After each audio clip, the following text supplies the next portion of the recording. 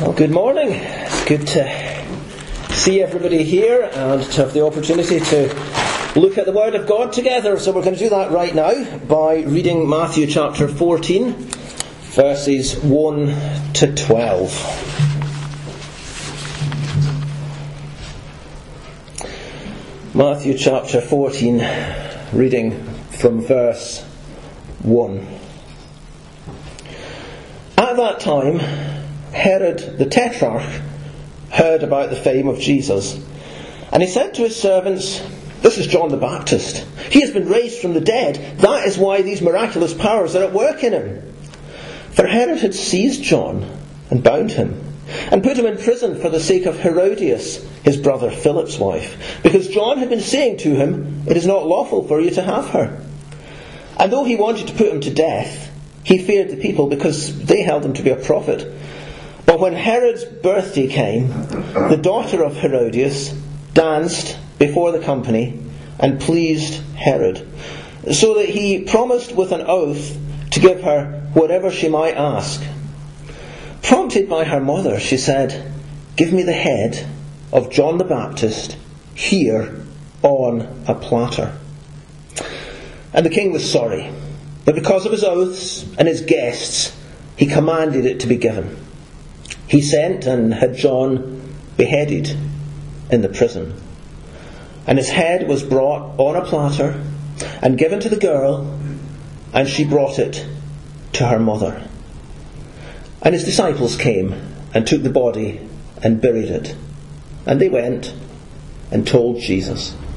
I trust the Lord will add his blessing to what's a really solemn episode really from the Word of God, isn't it? You know, sometimes in life you come across people who just want to go with whatever makes life easy for them. Maybe whatever gives them the things they want out of life. Maybe whatever just gives them least hassle, and whatever is going to please other people, and maybe please the people that can then give them something in return. And they're forever making decisions based on what's going to make them popular, or at least what's going to make them less unpopular. And whoever happens to be shouting the loudest and pushing them the most, and whoever has got most influence over the person, that's the way the person will go. That's the decision the person will make. Not making decisions based on principles or what's right, but just what's going to give me an easy life, or what's going to give something for me. And sometimes those people can even find themselves in positions of leadership and authority, and actually their decision making is around what's in it for them, or what's going to give them least hassle. But then sometimes you meet people who are very different from that, and you meet people who are people of principle, and people who are going to say, well, I'm going to stand for what's right. I'm going to stand for the truth, and I'm going to stand for the truth even when it costs me. And I'm going to stand for the truth even if it makes me unpopular, loses me friends, gives me difficulties, doesn't bring me applause, maybe exposes me to ridicule or vilification, or even places me in danger. I'm still going to do what's right. Well, I'm going to suggest to you that in this passage we see one example of each of those two types of people. And it probably doesn't take too much working out to work out, if we've got Herod and we've got John the Baptist, which one is which out of those descriptions I've just given you. So we've got Herod and we've got John the Baptist. We're going to consider each of those characters in turn this morning, and we're going to learn lessons. And we're hopefully going to feel the challenge of this passage ourselves. You know, if you were putting a very simple header over this passage and this message this morning, you might put something like, well, don't be a Herod, be a John. So there's a lot of negative examples in Herod here. But there's a lot of very positive examples from the hugely principled position that John the Baptist took, even at great personal cost. So we'll look at each of these characters in in town. Big picture, sort of story of, if you've been with us through the series in Matthew, great. If you haven't, don't worry, great that you're joining at this point. But the big picture story, obviously the Lord Jesus, the Messiah, has been born. John the Baptist has appeared on the scene and prepared the way. Then we read about the Lord Jesus being tempted. We read about him delivering the Sermon on the Mount. We read about him carrying out many miracles. We read about him commissioning and sending out his disciples. We read about opposition arising and becoming more and more prominent and intense. And we read about, most recently we've heard about some of the parables that the Lord Jesus told us. He taught about the kingdom of heaven. And now at this point, Herod hears about this man who's going around and doing miracles and seems to have great powers, has great powers, and is telling these parables and is getting quite a following. And let's look at Herod then. Herod, the Tetrarch. Now, Tetrarch just literally means ruler of a fourth part of the kingdom. Essentially what had happened was that Herod, this is the Herod who's known in history as Herod Antipas. This Herod the Tetrarch that we're reading about is Herod Antipas. Now, Herod Antipas was 17 years old when his father, Herod the Great, had died. And when Herod the Great had died, his kingdom had been divided amongst three of his sons. And there was Herod Archelaus, ruled over Judea, Samaria, Idumea from 4 BC through to AD 6. There was Herod Antipas that we're considering this morning, and he ruled over Galilee and Perea from 4 BC through to AD 39, so quite a long reign he had. And then there was Herod Philip II, not to be confused with Philip I, who appears in our passage. So anyway, we're focusing on Herod Antipas, or Herod the Tetrarch. And you get a bit of the backstory here of what had gone on, don't you? You see, Herod had fallen for Herodias. And Herodias was already married. And Herodias was already married to Herod's half-brother, Philip I. And Herod Antipas was also married. And he was married to the daughter of a king of another area, a Nabatean king called Aretas IV. And so Herod decided, Herod Antipas, Herod the Tetrarch decided, what I'm going to do is I'm going to divorce my wife, and Herodias divorced Philip I, and then they got together and were married. And that's all sounding, bad enough, isn't it? And it was. And it was absolutely wrong and not permitted. But on top of that, Herodias was actually Antipas's niece.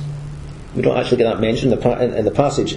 But Antipas basically was Herodias' uncle. Herodias was the daughter of Antipas's now deceased brother, or then deceased brother, Aristobulus. So Herodias was the niece of both Philip and Antipas. And if that's all sounding pretty confusing, it's twice as messy as it is confusing. And I'm sure you don't need me to tell you that if you go back to the Old Testament law, you can see that on multiple points, they've done stuff that they just shouldn't have done. And Herod has taken someone that he just should not have taken. And little wonder, John the Baptist says it's not lawful for you to have her. On multiple points, that was the case. So as we go through this passage, we're going to look at Herod's conscience, Herod's bad conscience in the first couple of verses. Then we're going to look at Herod's cowardice from verses 3 to 5, and then we're going to look at Herod's rashness from verses 6 to 11. So let's look at Herod's bad conscience. So Herod hears about the Lord Jesus. Hears about this person who's going around healing people and carrying out miracles, and everybody knows that it's for real. He's got this power, he's carrying out these miracles. Nobody ever tried to say, these are just fake. These are fake miracles. These aren't real. These are tricks. People maybe tried to say, he's doing. People tried to attribute his power to demonic power, or people tried to explain it away this way or that way, or when he raised someone from the dead, some of his enemies would think, let's try and put that person to death again, to try and get rid of the evidence of the miracle. But they couldn't deny that miracles were happening. And Herod's conscience is working away at him. And we now go back to a little flashback that tells us why Herod's conscience is working away at him about this matter. You see, Herod had been told very clearly by John the Baptist that he shouldn't have taken his brother Philip's wife also his niece. And Herod had had John the Baptist locked up. Would have put him to death. Probably Herodias would have loved to have seen John the Baptist put to death. But Herod also feared the people.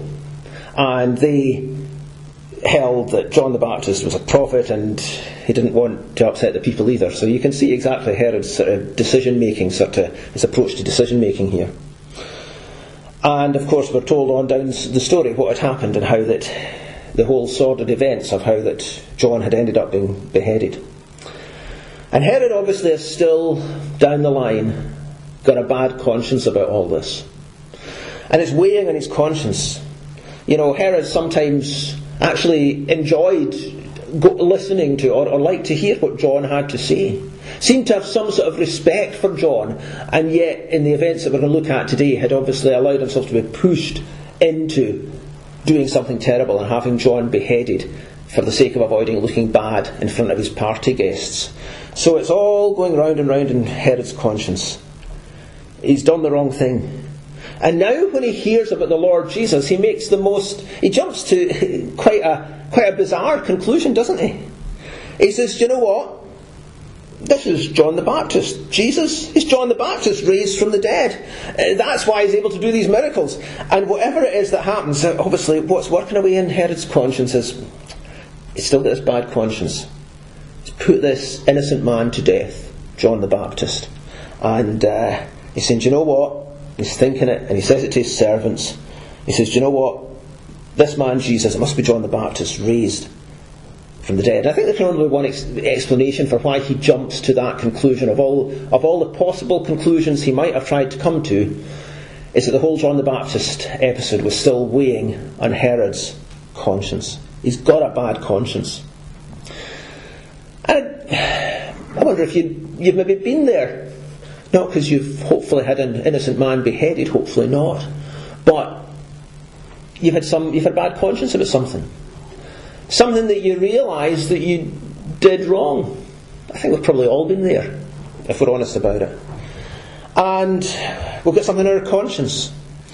And whatever we do and whatever we try to distract ourselves with and whatever we try to take our minds up with, this thing on our conscience comes back and is always there. And we wake up during the night and it's there and we're thinking about it. And then we fall asleep and we dream and it's in our dreams and we can't concentrate on what we're doing and until we face up to it and confess and forsake whatever we've done wrong. And we just can't concentrate. We mustn't try and mute our consciences.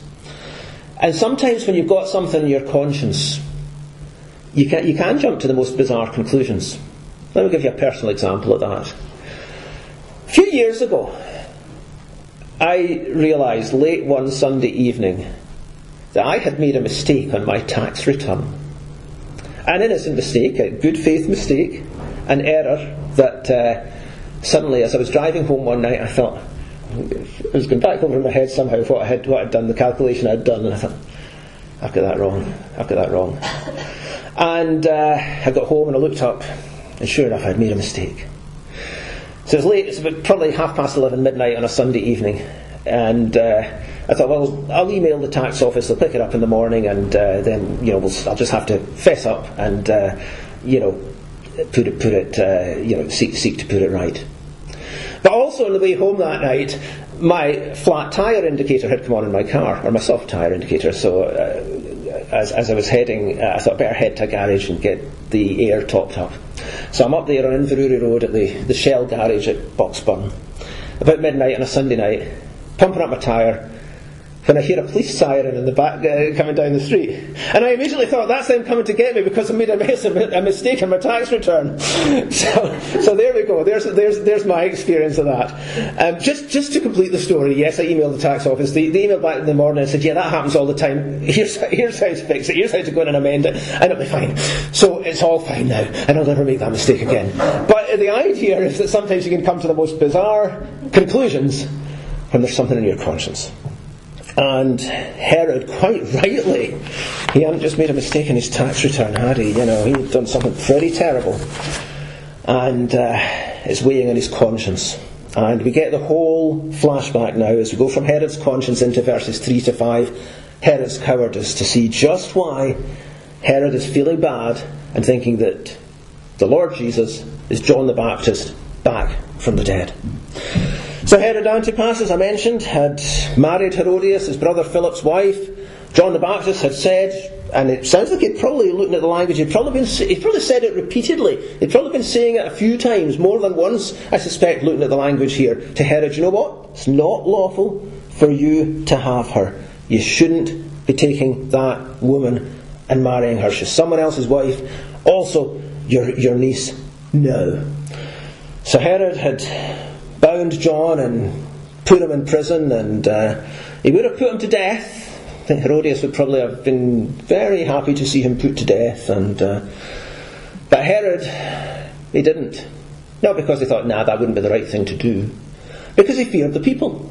And he's got Herodias probably pushing him one way and saying, get rid of that man, John the Baptist, he's trouble. And he's got the people that he fears saying, well, actually, we hold John the Baptist as a prophet, do you know what? And Herod's sitting there thinking, I can't please everybody here. And it's all about trying to please the people that are pressurising him, and go in the direction of whoever happens to be pressurising him the hardest, and whoever's going to give him the hardest time if he upsets them. And he's trying to basically give himself an easy life, basically, isn't he? Trying to get what's in it for him. And so Herod's been confronted with the truth by John the Baptist. It's not lawful for you to have her. And he decided he would silence the truth teller, and he lacked the courage to do so definitively at that time. So here's the question for us again, isn't it? If we think about how, we've all probably been in that place of having something on our conscience. But let's face it, we've all done wrong, haven't we? We've all sinned against the God of heaven. And so it's no surprise that our conscience tells us when that's the case, and the Word of God tells us when that's the case, and we end up faced with the truth one way or another. Maybe it is that somebody actually tells us to our face, hey, you shouldn't have done that. You're doing the wrong thing. And it's good, isn't it, if we've got particularly friends who will tell us in a loving way, but won't shy away from the difficult conversations. We'll say, do you know what? You're not doing the right thing here. Or maybe it is that we're actually sitting and we're reading our Bible. Read it every day. Read it. Start your day that way. Make a habit of making sure there's time to read your Bible every day, and make that time, because you won't just accidentally find the time. And we're reading our Bible and we become aware of something that we're doing that we shouldn't be doing. Or we become aware of something that we should be doing that we're not doing. And maybe it's our conscience itself that tells us, you know what? You're doing wrong. This is wrong. So how do we respond when we're faced with the truth? How do we respond whether it's someone who comes, we're not talking about someone just pressurising you and trying to push you into doing what they want you to do. We're talking about someone who's saying, look, hear from the Word of God is why you're not, why you're in the wrong path here. Here's what you need to put right. Or we're faced with it from the Word of God, reading it ourselves, or we have a bad conscience. How do we react to that? We don't want to take the Herod approach, do we? We don't want to just silence our conscience, put our fingers in our ears, try and silence the Word of God, or silence someone who's trying to kindly, lovingly face us with the truth. And we don't want to take the Herod approach and say, well, actually, do you know what's going to be my decision-making matrix? It's not going to be what's right. It's going to be what gives me an easy life, what gives me least hassle. It's going to be trying to please the crowd, or trying to please somebody who's pressurising me, or trying to please this person or that person, because we'll never please everybody, of course, and we'll allow people to push us into wrong courses of actions. So we mustn't be like Herod, who, when faced with the truth, behaved in what was really a cowardly way. You see no leadership from this leader here, do you? You see no leadership. It's all about, who's pressurising him the hardest and what's going to give him an easy life. So we've got Herod's conscience and we've got Herod's cowardice, and now as we go on down through verses 6 to 11, we see Herod's rashness. So Herod's left John in prison. And it's thought that the prison was actually attached to the palace where Herod lived, the Machaerus palace, basically. It was quite a grand sort of palace, but the dungeon, of course, was right down sort of underground level, and there would be no natural light, and it would be a pretty miserable place where you'd be chained up. And it's thought that that was probably where John the Baptist had been left in prison. And Herod's, left him in prison, and Herodias is no doubt wanting him put to death, and Herod's fearing the people, and it's a bit of a precarious situation where Herod's just trying to ride this one out without, upsetting anyone too much. And that sort of precarious situation persists until it's Herod's birthday. And Herod throws, probably at the Machaerus palace, he throws a party. A lavish birthday celebration. And we read from verses 6 to 11 what happened there when Herodias' daughter, Salome was her name. She was probably pretty young at that stage. And she comes in and she dances in front of the king. Okay, can you imagine what sort of dance that was generally considered it would have been in that context of a fairly wild party. And anyway, she pleases Herod. And he makes a rash, bold promise, doesn't he, in verse 7. Promises with an oath to give her whatever she might ask. He's all talk, isn't he? And you can imagine him trying to impress and, thinking, wow, this will really impress all the guests here, that I lavishly promise, whatever you want, I'll give you it. Up to half the kingdom, I'll give you it. And everyone will be really impressed. But he'd been rash. Salome goes to her mother Herodias, says, what should I ask for? And prompted by her mother, Salome comes and says, give me John the Baptist's head, right here, right now, on a platter. And suddenly Herod finds that his rashness has put him into an impossible position. Here he is in front of all his guests. He's boldly, loudly promised, I'll give you anything you want, just you say, and it's yours, because I've got lots of stuff, and I'll give you up to half the kingdom, whatever. And then he's got all the people who hold John to be a prophet, and he's not keen on upsetting them. And he suddenly realises he's allowed himself to be painted right, he's painted himself right into a corner. And here's Herod, who had taken his brother's wife and who had tried to silence the truth and was scared to upset the people, and he's made a rash vow, and now he does the worst of the worst, really, doesn't he? He's an innocent man put to death, beheaded, just so that he won't lose face in front of his party guests, so that he'll look in some way like the big man. And he allows himself to be pushed into something terrible. A very wrong decision.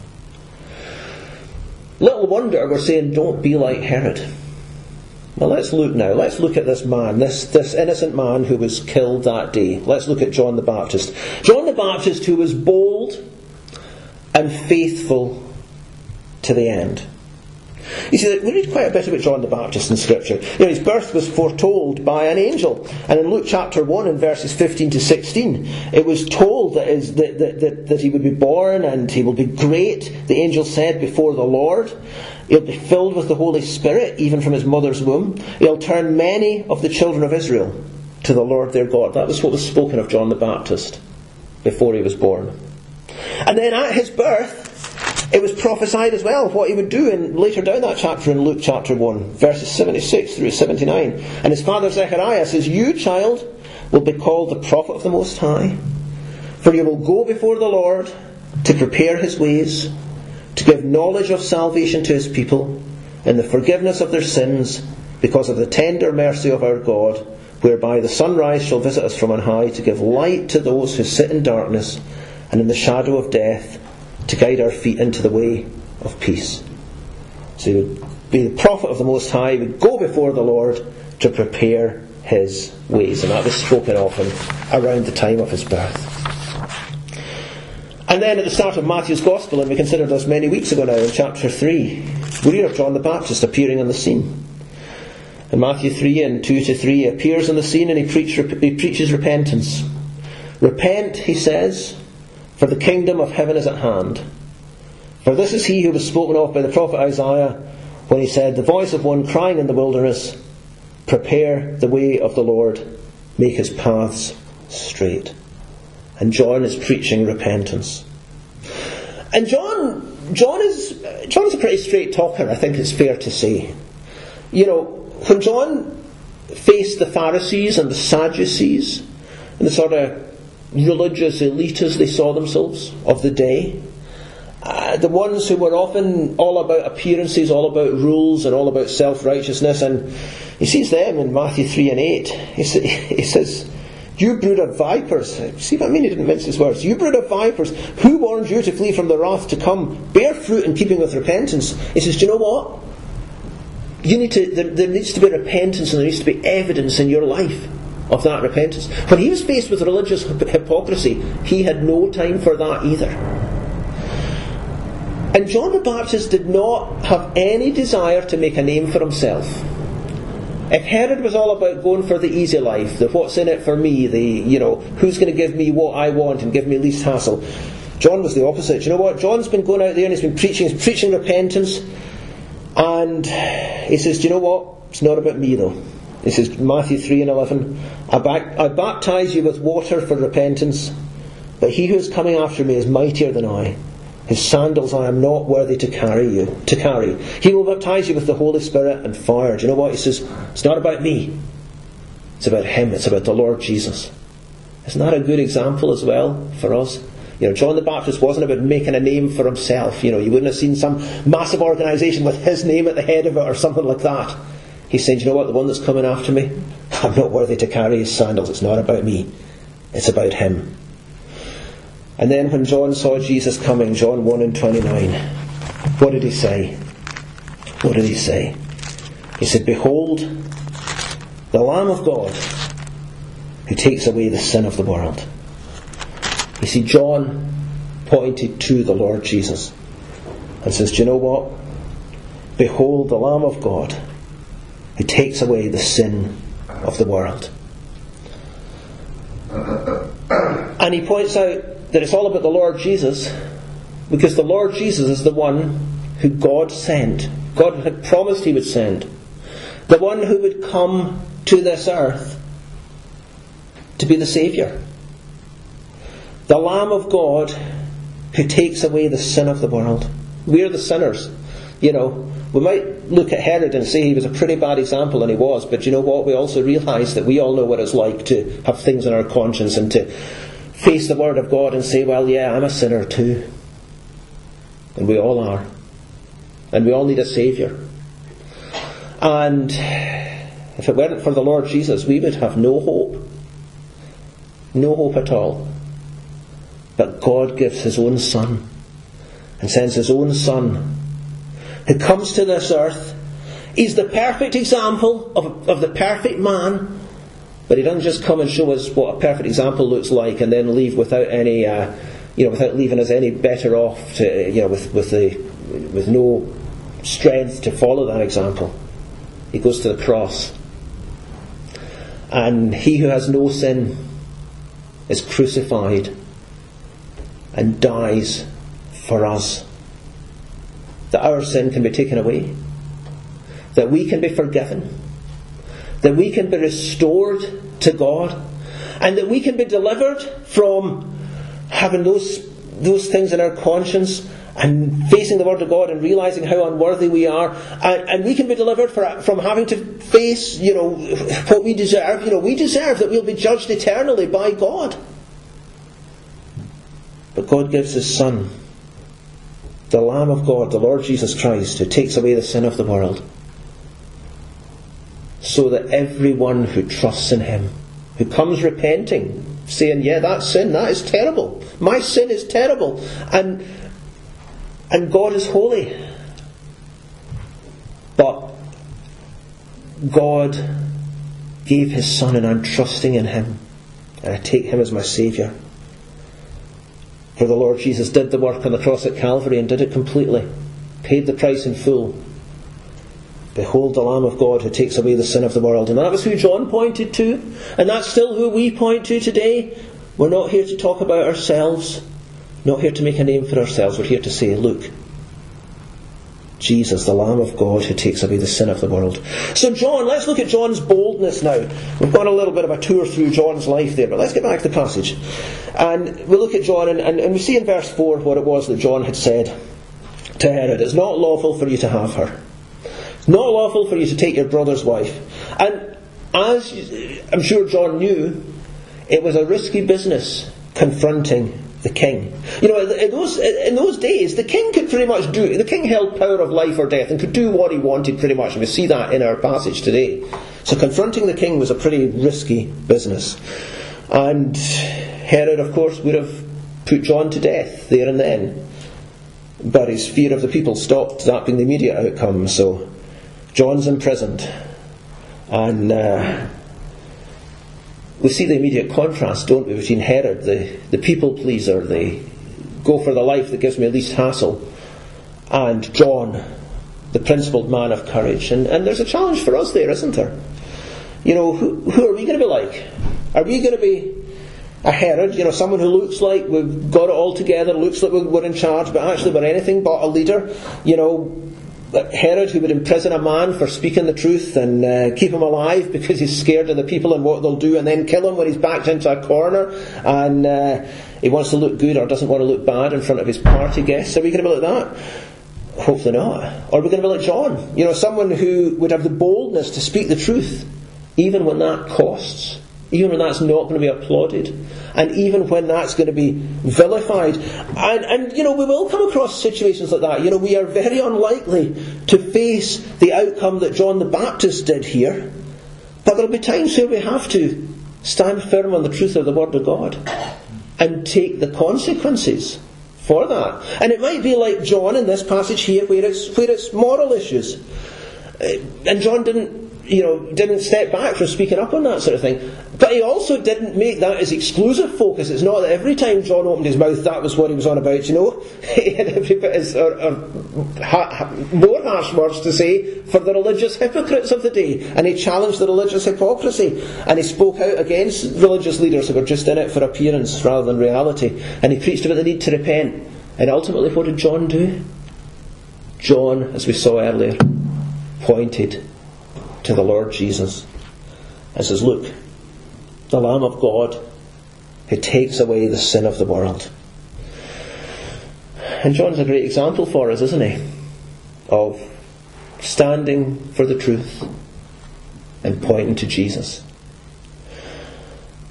Even when it costs. And even when it's tough. And that cost might be different. It might be a loss of standing amongst friends, peers. It might be criticism. It might be ridicule. It might be more than that, you know. But standing firm. That's a challenge for us, isn't it? You see, and here's something. Let me just point out something really important, really fundamental. If you're going to be a John and not a Herod, you've first got to know Jesus. You see, we can't stand on the truth of the Word of God if we don't know the one who the Word of God points to. We can't point other people to Jesus if we don't know Him ourselves. At least it could be a completely incongruous position, wouldn't it?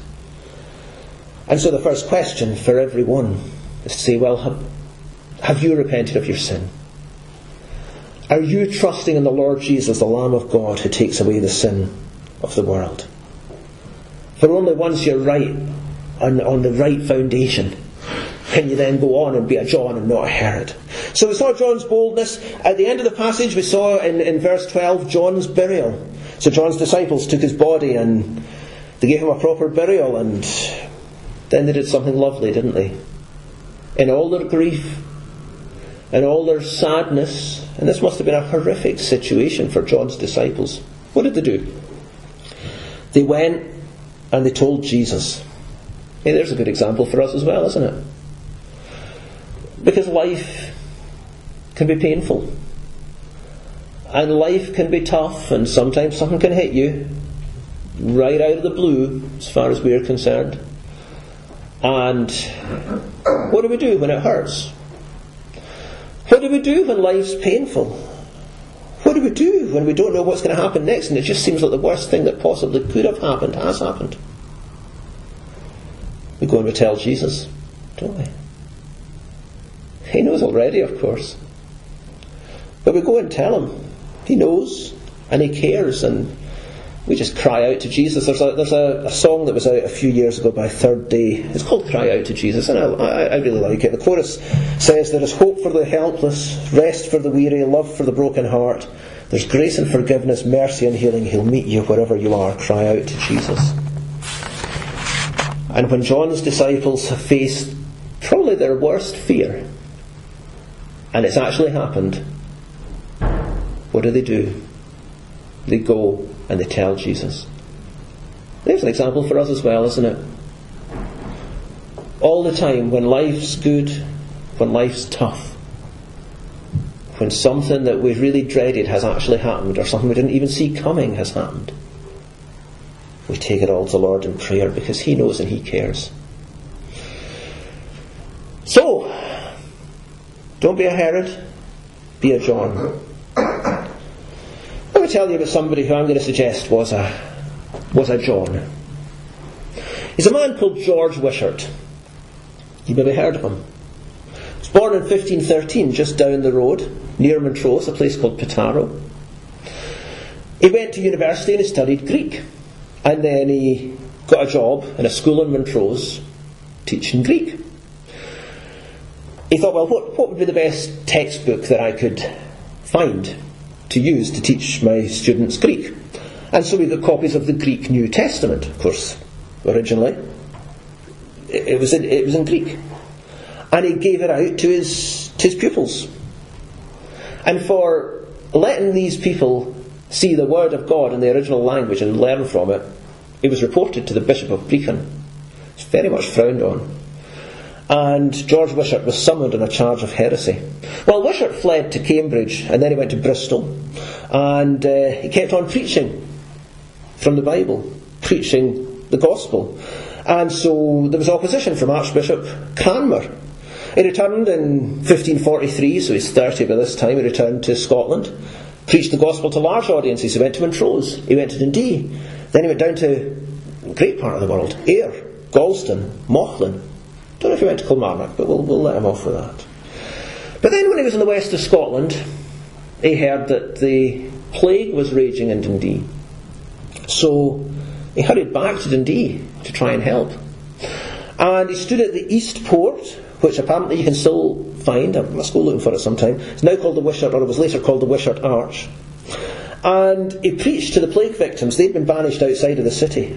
He preached to the people outside the city that had been banished, who had the plague, and those who were inside, who were healthy. Well, of course, word got to Cardinal Beaton, 11 miles away in St Andrews, who was far from happy about this man preaching the gospel, and actually arranged for a priest from Dundee to assassinate George Wishart with a dagger as he came down from the pulpit one day as he was preaching. But Wishart saw him first and actually managed to disarm him, get the dagger off him. The crowd called out for the man with the dagger to be put to death. He's begging for mercy, but Wishart restrained them and let the man go free. So a little while later, Wishart's in East Lothian, Ormiston, and Cardinal Beaton hears about this and sends the Earl of Bothwell to surround the house with troops. Wishart's taken captive. He's taken to St Andrews Castle. I guess a lot of you have maybe, as you know, I love St Andrews and I've been there many times. And the castle, very prominent place that you can go and see. And George Wishart was put for 4 weeks in the Bottle Dungeon in St Andrews Castle. You can still go and you can still see that Bottle Dungeon today. 28th of February 1546, George Wishart was brought out from the Bottle Dungeon. He's taken to the gate of the cathedral, just round the corner from the castle. Again, you can still see it today. He threw his purse to a beggar, saying, "I'm not going to need this any longer." The bishops had a bit of a trial, and of course declared Wishart guilty, and sentenced him to be burned to ashes. That happened the very next day, 1st March 1546. A stake was erected in front of the castle. The cardinal and bishops reclined on sumptuous cushions in the castle, looking out a window. 2 executioners brought George Wishart out. So Wishart, at the stake, falls on his knees and prays, "Saviour of the world, have mercy upon me. Heavenly Father, into thy hands I commend my spirit. He turns to the crowd. He says, Christian brethren and sisters, be not offended at the word of God on account of the tortures you see prepared for me. Love the word which publisheth salvation, and suffer patiently for the gospel's sake. Should any of you be called on to endure persecution, fear not them who can destroy the body, for they cannot slay the soul. I believe that my soul shall sup with my Saviour this night. And one of the two executioners turns to John the Baptist and says, will you forgive me for what I'm about to do? Wishart kisses him on the cheek and says, by this token I forgive thee, do thine office. And he did. And George Wishart shortly afterwards went to be with the Lord. It's only 3 months later that a band of men gained access to St Andrew's Castle, and they killed Cardinal Beaton. And shortly afterwards, the very first Protestant church in Scotland met. John Knox was there, and the congregation met in that very same castle. Wow, it's quite a story, isn't it? So, we've seen Herod. Don't be a Herod. Don't be the one who'll just go for either what's in it for you, go for the easy life, go for who's going to give you least hassle or make you most popular. Here's the challenge.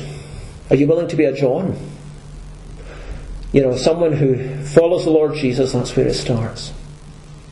Points others to the Lord Jesus and stands on the truth of the Word of God,